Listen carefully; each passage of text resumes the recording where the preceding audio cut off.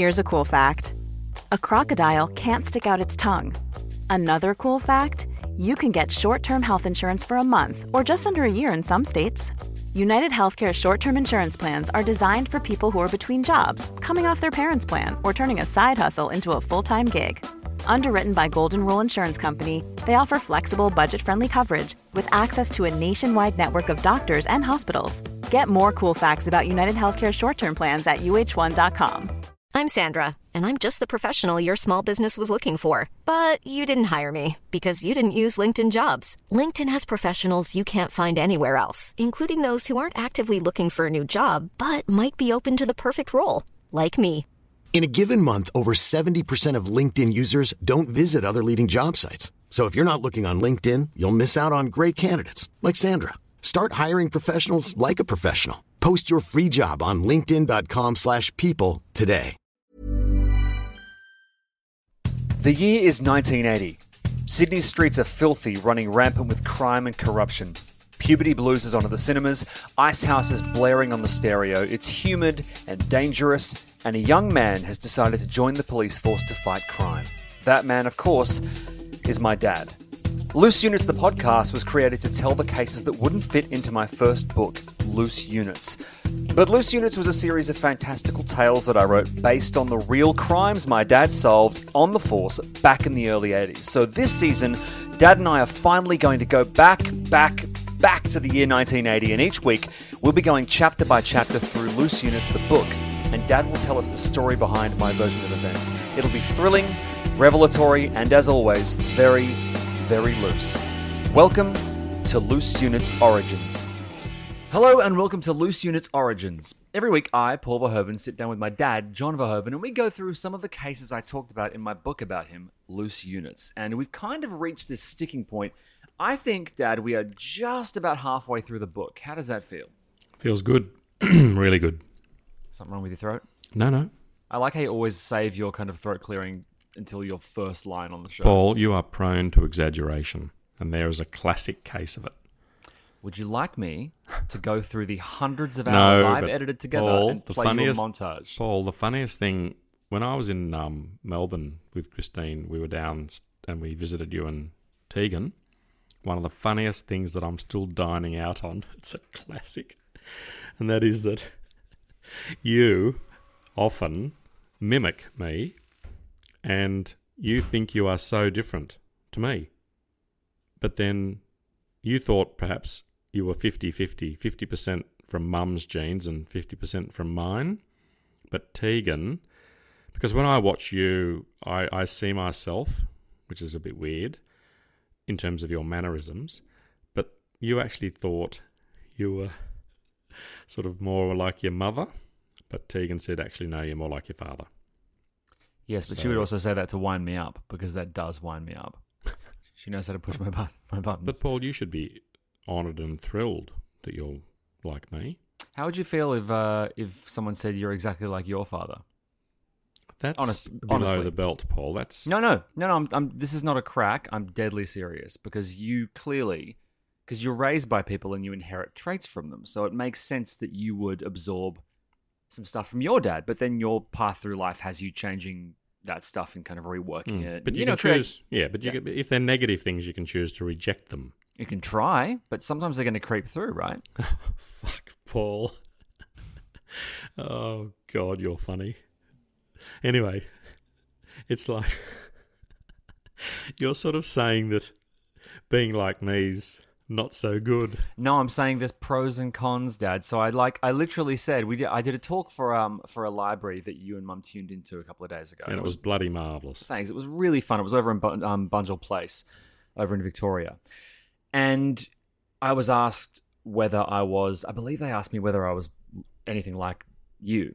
And I said, well, what I've tried to do is take the traits that I really like and kind of, draw on those and, kind of course correct and build my own identity out of that. What I'm trying to say is that there are some aspects of you which I have built my entire personality on, and that's, I think, a serious compliment. And then there's got to be stuff about you that you're not, super in love with. that you would hope that would get ironed out, right? There's got to be, everyone's got to have their own stuff that they work in. I'm not just taking things from you and mum. I'm obviously absorbing things from friends, from the world around me. I'm informing, but the DNA of my personality. There's definitely a lot of you. There's a lot of you in there, but Tegan knows what to say to get a rise out of us, and it worked. It worked. Yeah. So in a way, the person at fault here is. But look, I've always believed that, like, I think I've mentioned this to you and the listeners in the past, but my mother, she, whenever it came to the good traits of, for example, me, she would always sort of align those traits with her side of the family. Have we had this discussion? Yes, I think you brought this up. Or when it came to negative stuff, it was always down to your dad's. My father. Yeah. Which I think, and my father, rightfully so, used to sort of look a little bit sort of sad and think, well, hang on a sec, that's just actually impossible. But I also think with bad traits that if you begin to realise they're coming through in your own personality as you grow, if you're not happy with them, you have two options. You can ignore it and just go with the flow, which I think is really, really bad. And I think that is one of the problems with parenting, insofar as if you've had a bit of a rough trot as a child, being sort of, overly disciplined, for example, or overly strict parents, which was the case in point being me, and my mother never agreed with the way my father disciplined me. She never agreed with it. And, I could have been like my father with you three kids, but I made a conscious decision to draw a line in the sand. And both Christine and I had very, very strict upbringings, overly strict. I mean, my youth was so fraught with sort of rules and regulations that I simply did what a lot of kids. I mean, you either had two options. You could either comply, be complicit and go with the flow, or you could do what I did and be a total ratbag and sort of rebel, which I did and loved. But what's interesting about you is that you,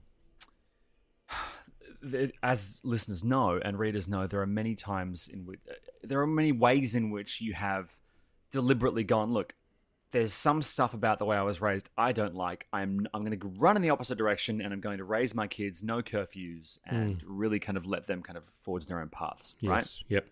But what's really interesting about the whole loose units thing is that it always struck me early on that one of the narratives I threaded through the book was you kind of looking for a mentor / father figure, not necessarily a father figure, but, like a mentor to someone to kind of guide you and raise you and give you the kind of approval and the guidance that you so clearly deserved, right? Yeah. Because everyone wants that kind of, everyone wants a mentor, I think. I mean, I would love to have growing up, I wanted kind of cool older people who could inform my taste and, impart wisdom and life lessons and stuff like that. Teach me how to do karate.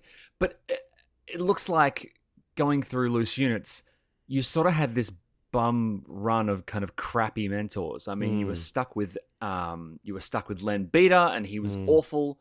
Yeah, you got paired up with Ant-Man. He was just violent and an absolute bully, like a tyrant. And the reason you gelled with Julian is because you both agreed that was a kind of shithouse way to go through the police force. And the reason this next chapter strikes me as so timely is because it's called So Sue Me, and it's basically about your very brief stint with a mentor called Sue. And I thought it was so interesting to see what happened when you were paired up with a woman, and a woman that was older than you. I think she was like 10 years older than you at this point. Yep.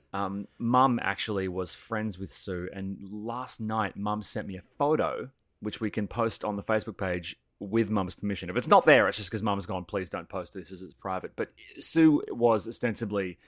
Could you describe what Sue was like as a person? Well, firstly, it needs to be noted that Sue, which is her real Christian name, Yeah. And Mum, Christine, Mm-hmm. were in the same class together. Now, Paul, this is a little bit kind of not weird, but I think it's quite fascinating, and that is that Sue was 10 years older than Christine. Sure. So by default, she was 10 years older than me, because Christine Yes. and I are pretty well the same age. Well, Mum's older than you slightly. Slightly. Yeah.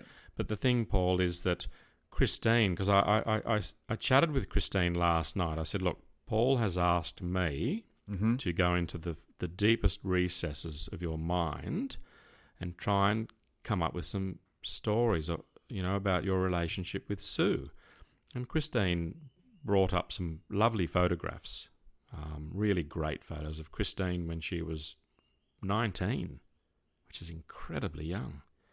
And but photos of her and Sue and all her other... Because in Christine's class at Redfern Police Academy, there were at least 10 women. But 2 of the women, Christine and Sue, were both posted to North Sydney, being the first 2 females ever in general duties to work at North Sydney Police Station. But Christine admired and looked up to Sue because Sue was 10 years older, but Sue had come from a very senior role in banking. And when they did the typing, Christine was telling me last night at the academy, you had to have 30 words per minute on these ancient, and I mean ancient, typewriters that are probably now in museums, if any of them have survived. And Christine very, very proudly said that she typed about 80 words a minute, which is phenomenal, with virtually no mistakes. But then Christine last night told me that Sue typed over 100 words a minute with little or no mistakes. And that's because of the banking background? The banking background, but also, she was 10 years older, so let's say she was near 30 at the academy, and Christine felt that she just was a really wonderful role model. I mean, if you are 20 and someone's 30, they've had 50% more time on Earth than you. And in that 10 years, there's a vast sort of array of experiences that can sort of prepare you and better you for this amazing career that both Christine and Sue are involved in. So when Christine... you know how I don't know whether you know, but it's a little bit like in the film Legally Blonde, when they're all waiting to find out who got a posting to a really good law firm, and it comes out in the university, on a notice board, and that's how it happened at the Redfern Police Academy. That was the day where all the recruits, in my case there were 170 or so recruits, in Christine's case there would have been, well over 100 recruits, and they all sort of jostle and sort of, try and get close to this board. And then on the board, it tells you on that fateful day when you're finishing your initial training what station you will be posted to. And Christine and Sue were both posted to North Sydney Police Station. So by the time I started, a year later, once I'd finished my buddy period, which was getting to be probably 15 or 16 months after Sue, so she was sort of, once you'd finished your sort of 1 year, you would be the senior person on the car. Yeah. And then I just finished my 12-week buddy period, and I was a bit sort of jaded, I suppose, because I'd got to see some of the amazing buddies. The 10 people in my class, 10 of us went to North Sydney in one hit, males and females, and I was, Paul, and it's in the book, how I felt about, I thought I'd been given the short straw. Yeah. But that was good. I'm pleased that happened now, because and meeting Julian, of course, and already being fairly mature insofar as figuring out what I didn't want to be.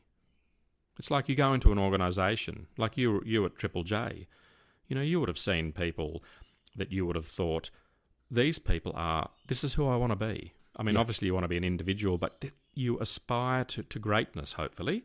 Not everyone does, but there would have been people at Triple J that you would have thought, nah, that's not really that's not how I'm going to work. And same in the police. So finally, I got to work with Sue. And she was 6 feet tall. Yeah. She dressed immaculately. She had short hair. She was, I mean, even the way she held her folder, there was something about it. It was a little bit, it almost had an air of kind of a senior officer in the military. Right. You know, very proper. Why do you think she had that kind of... Because, I mean, like I said, in the book, it was more dramatically interesting if I kind of obfuscated that fact that she was in the same class as Mum, right? I mean, it was... Because I wanted to give a sort of... I wanted to give a kind of, you know, mid-career Noni Hazelhurst, like Jackie Weaver-esque vibe. I wanted someone who was just older, wiser, you know, kind of a bit hardcore and didn't take any stick. But... And what is technically true that she is older, like you pointed out. But the way she carried herself and her assertiveness was more down to her as a person and her life experience, as opposed to her actual rank, right? Oh, very much so. Yeah. Okay. She, in my opinion, I think it's fair to say that she demonstrated the attributes of someone of far higher rank. Yeah. Okay. And because there were people of rank at North Sydney Police Station that, quite frankly, didn't deserve the stripes that were sewn onto their uniforms. Sure. But back in those days, we had a really weird system, and it carried through into the New South Wales Fire Brigades when I was there, and it's simply called next cab off the rank. It didn't matter whether you were an incompetent pedophile psychopath who'd never ever ironed their uniform and was overweight and slobbered and spat when they spoke. They, if they were next cab off the rank, they got the promotion. There was no promotion by merit, which is scary. It's odd. Think about some of the absolute freaks that made their way up in all the organisations. And then over a period of time, they saw the light and they began to, and here's something really controversial, they actually used to promote people by merit. And I know that the Police Association and definitely the New South Wales Fire Brigades Union, in the very beginning stages of this concept, God help us, of actually getting the best people into the senior roles. Yeah. Because quite frankly, Paul, some of the people that for example, some sergeants in the New South Wales Police Force in the 1980s were I'd need to refer to a thesaurus to come up with a few new words, but you would shudder when you worked with them.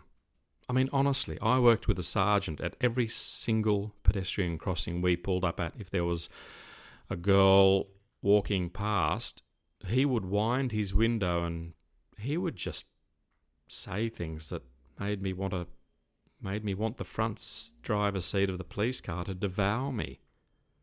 It was horrendous. Right. And that was, and I just, when I worked with people, and you had no choice.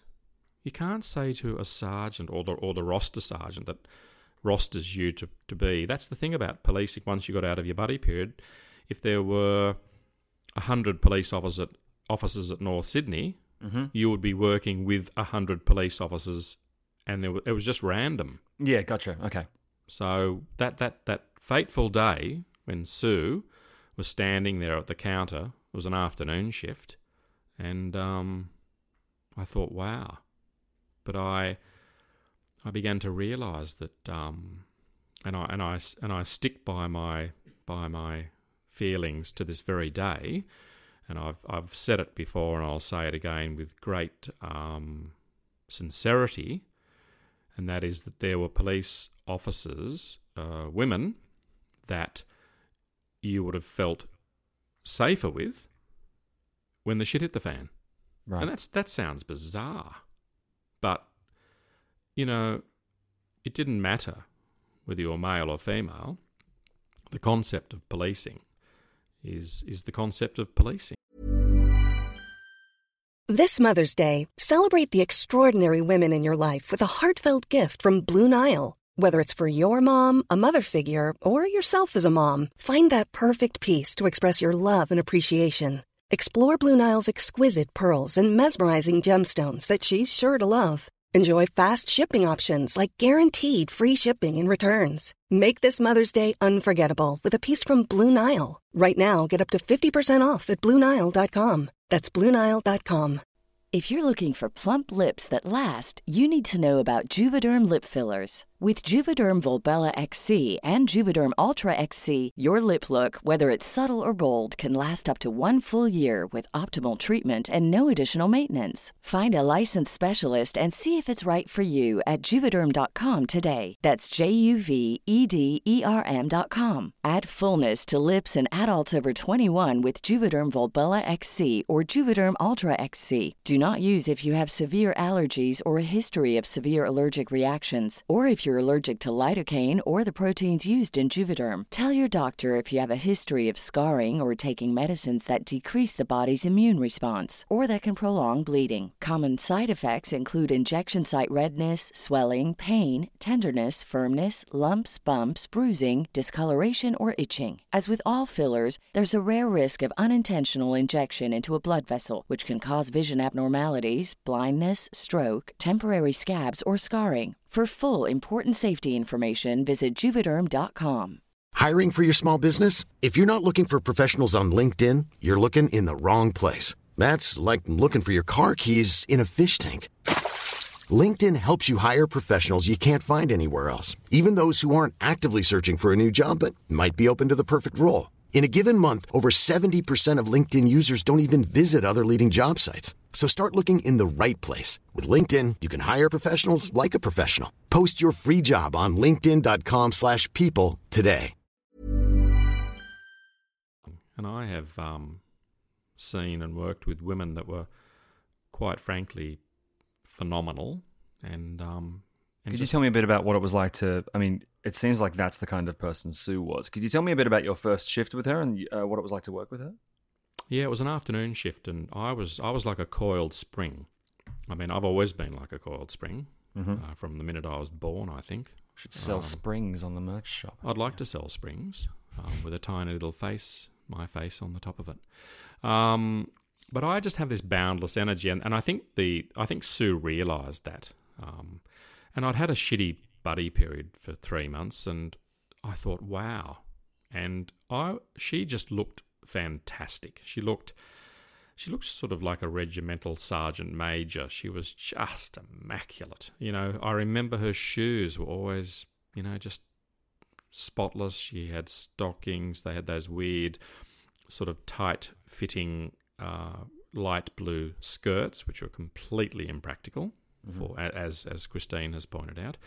And she said to me, okay, now, you know, make sure, because there were certain things you had to do at the commencement of the shift. You had to go to the computer, you had to do a printout of the hot list, stolen cars, the last 20 stolen, the last, you know, back then it was probably in the last 20 minutes, there'd been 50 cars stolen. Sydney was out of control with car theft. And you would read all the telex messages. Telex is a word that maybe some younger people might not be au fait with.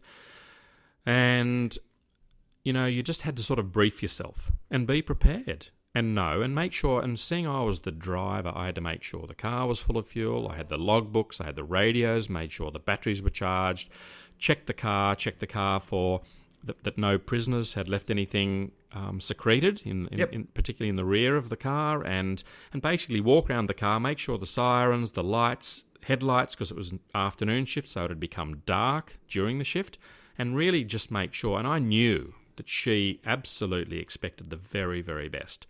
And I may have even gone out and opened up the door for her, which I think she thought was a little bit odd, because she liked to believe that we were all equals. But I was still, you know, I've always liked opening the doors for people. And it was a busy road. It's the highway. It's you know, it's the Pacific Highway. It's super busy. So being the driver, you had to walk around the car and sort of be a little bit careful getting into the car. And off we went. And I remember driving up Pacific Highway, and it's in the book, Paul, and it's such. And I occasionally think about this particular little incident that I will relate to you all, and that is that we pulled up at a set of lights, and I was desperate to show her that I was keen, observant, astute, all the things that I believed she was and she would have expected me to be. And I remember we were parked at a set of lights somewhere in North Sydney. It was a pretty busy area. And I saw through the corner of my eye someone sprinting, like dashing. And I became hyper alert. And I said to Sue, Sue, this guy, look, he's running. And, in my mind, he'd obviously done something wrong because he's running.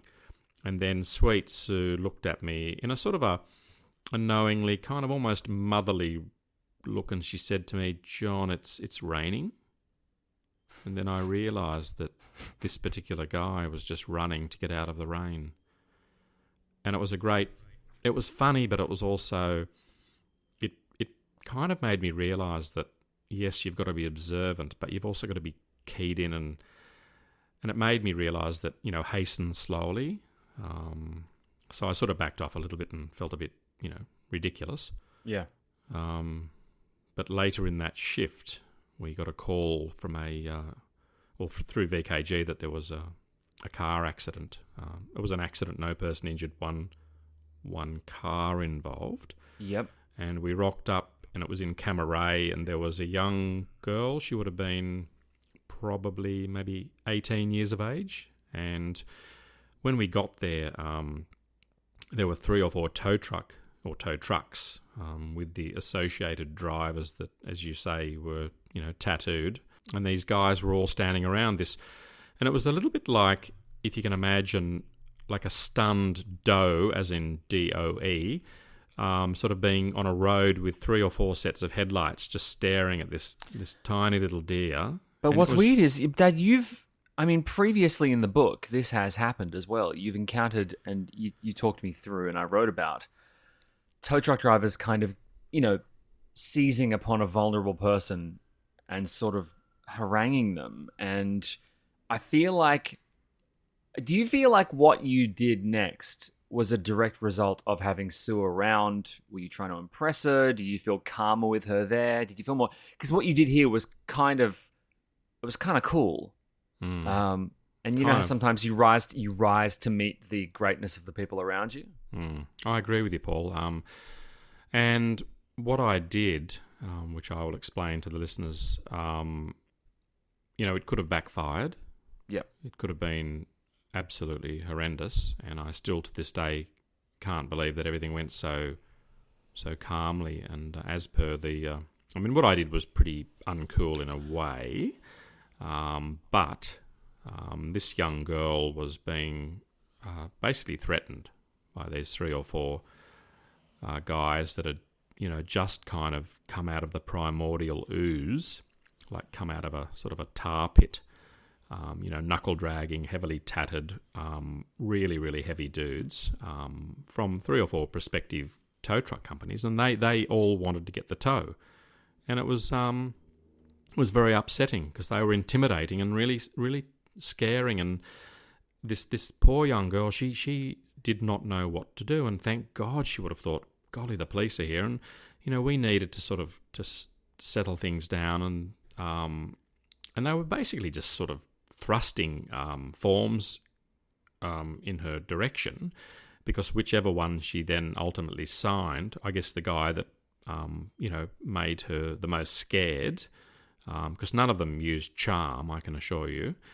And Sue walked up, and she was really sort of, giving some of these guys a gobful, and she took no shit from anyone, and it was really, really good. But I kind of felt that the situation wasn't really, it was sort of, it was getting more and more heated, and then I'm starting to think to myself, golly, this actually could escalate. And so there were various things going through my mind. I guess the thing that went through my mind the most was whether or not I'd have to ultimately perhaps call a Signal 1, because it was really getting very heated. Right. And I just had this sort of brain snap. And yes, you're probably right, Paul. there was a part of me that felt, I guess I was inspired because of the situation, and also the perceived vulnerability. And I don't like bullies, and there were 3 or 4 real bullies, real standover guys, and I just thought this is really uncool on so many levels. And I pulled my baton out, which was a mother of a baton. It was metal that had a knurled handle. I mean, if it came into contact with a bone, for example, the bone would break. I mean, these were pretty full-on batons. And I remember I walked over to these guys, and I've just kind of come through, and the group spread slightly, and I took out my baton, and I held it sort of behind, and I just gave it about a 180-degree arc, and I drove the baton with full force down onto the bonnet of one of the tow trucks. And it just, I mean, like in a cartoon where a character hits something and then the vibration goes through the object and into me, and it was like a bone-shattering vibration. Yeah, and I just brought the baton down, and there was this massive noise, and everyone just sort of stopped and looked at me as though I must have looked as though I was possessed. And then everything just kind of just basically died away. And Sue then said to the guys, one of you's got the tow, sort it now, or it's going to be on for young and old. And it was great because what I did, and then the tow truck driver, this guy, he was really pissed off because I'd actually dented the front of his tow truck, and I kind of thought to myself, John, your life might end right now. This could be the last shift you ever do before you get choked out and whatever. But it didn't happen, and just sort of it knocked the wind out of the sails, and I think I have a feeling that I almost gained a little bit of respect. And I think Sue was quietly, I was shitting myself. I thought she's going to be really pissed off. But she wasn't, and she was really, she gave me a sort of a very discreet smile and a bit of a thumbs up, and we sorted it. And that was my first shift, and I went on to work many, many, many shifts with Sue, and I just had deep admiration for her incredible, knowledge, and she was so professional, and she took no shit, and she was bloody marvellous. And I'll tell you what, in a brawl, she would have been better than half the blokes at North Sydney. What are you basing that on? On just her attitude, her demeanour, her physicality, she was strong, she was fit, and she was bloody marvellous. And then when we got back to the police station, I basically, this young woman got out of another car, like an unmarked car, and she comes up to Sue, and they hug each other. And Sue says to me, this is Christine. And I looked at Christine, and of course we know who Christine is. And Christine had been working in some squad, playing clothes undercover, kind of it was called the Romeo Squad, and they were investigating, young girls that had been sexually assaulted in the inner city. Yeah. And how's that? Sue basically introduced me because they were friends. So, Dad, what happened to Sue later in life? I mean, sorry, well, what happened to her throughout her career? Did you keep having run-ins with her? Do you know where she ended up? No, but I do know this, Paul, that she could have gone all the way, right up into the mega ranks. She was so great. But she also would have made a mind-blowing detective. Right. Because back in the 1980s at North Sydney Police Station, there were ultimately quite a few women. It was really well balanced. It was bloody great. And but I do recall up in the detective's office up the road, there were between 1 and 2 females in the detective ranks, which is a really, really small number. But Sue ended up marrying quite a wonderful senior ex-country police officer. obviously, or not obviously, but in those days she took his name, so her surname changed. Yep.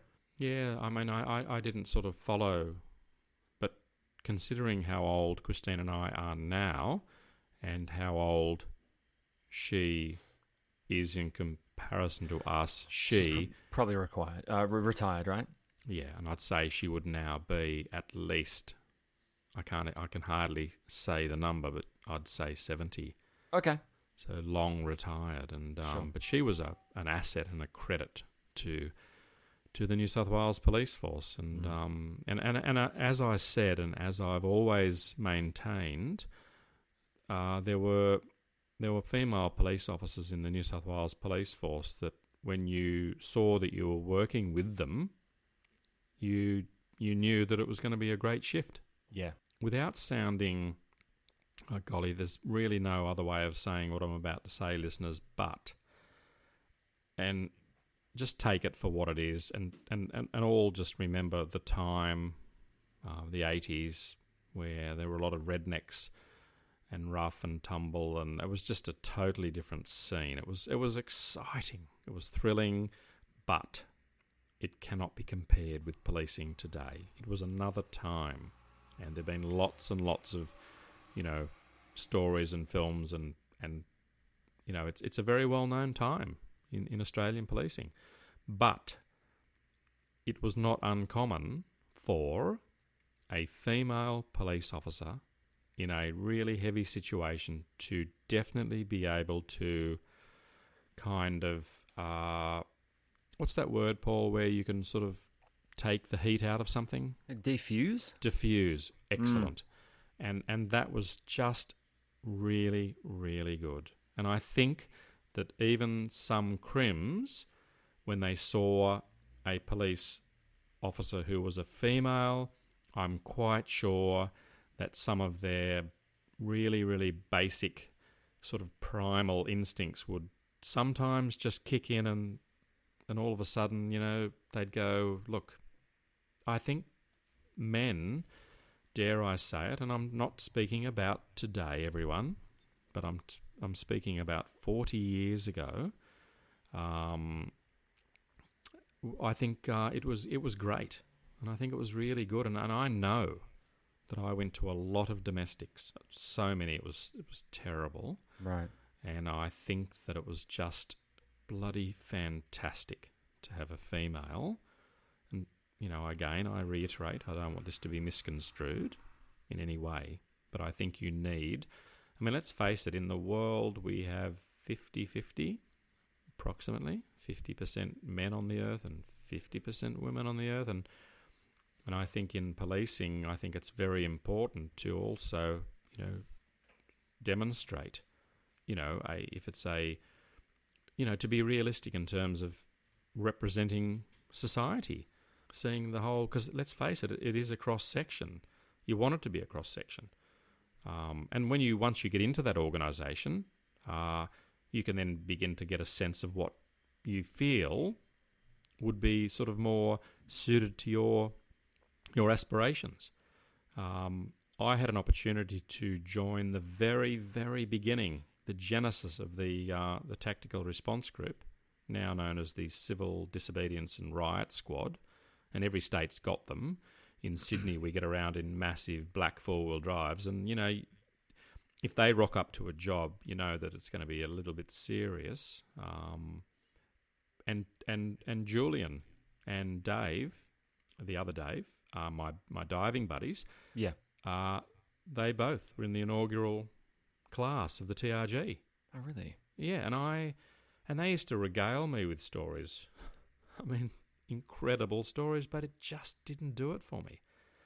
I didn't really fancy fronting up in a riot situation, like a heavy, heavy siege or something, and having the shit kicked out of me.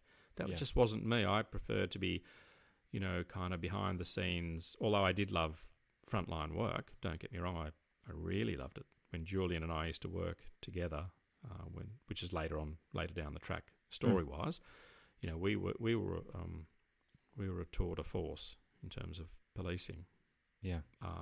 But again, I think the female aspect is just terrific. Well, I'd like to kind of touch back on the Sue stuff later on in the season, but that's all the time we have for this week's episode. I also am going to check with Mum and see if it's okay to put Sue's picture up, because I'm so curious to see where she ended up, given how much promise she showed in the police force.